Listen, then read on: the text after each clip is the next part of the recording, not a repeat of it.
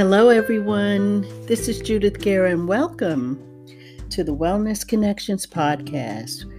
You know what we do here. We are sharing ideas and information about our wellness regimen. And I'm hopeful that these podcasts will help you in being more informed on things we can do to keep ourselves well and fit. You know, October is Breast Cancer Awareness Month, and I often post information about breast cancer on each of my blogs. And I'm going to do that later in the month, which will probably be later in the week, actually.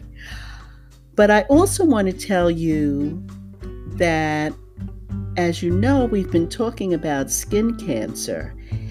During the summer months, I've been posting about it and podcasting about it. So I want to share with you a link to Rachel Maddow's recent health challenge with skin cancer. That link is going to be right in the details of this podcast episode. So I want to just say that for those of you who are not really paying much attention to this, it is important for everyone who is under the sun that you should wear sunscreen. People of all ethnicities. The sun treats everyone equally, so I just want to call your attention to that. On each of the blogs, there will be some information about cancer.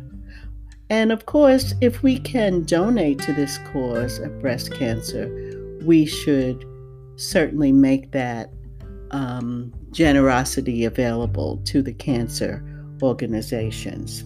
They're making great strides in this fight, and we know more and more people are surviving this horrible challenge to their health and actually to their lives and to their families. So therefore, on each of the blogs, Hair Blues, Tech for Bloomers, there will be a link to apps and to information which is free for Apple and Android users. And on this Living Senior blog, there will be some information about how cancer affects people who are in their senior years. So this is good stuff, folks.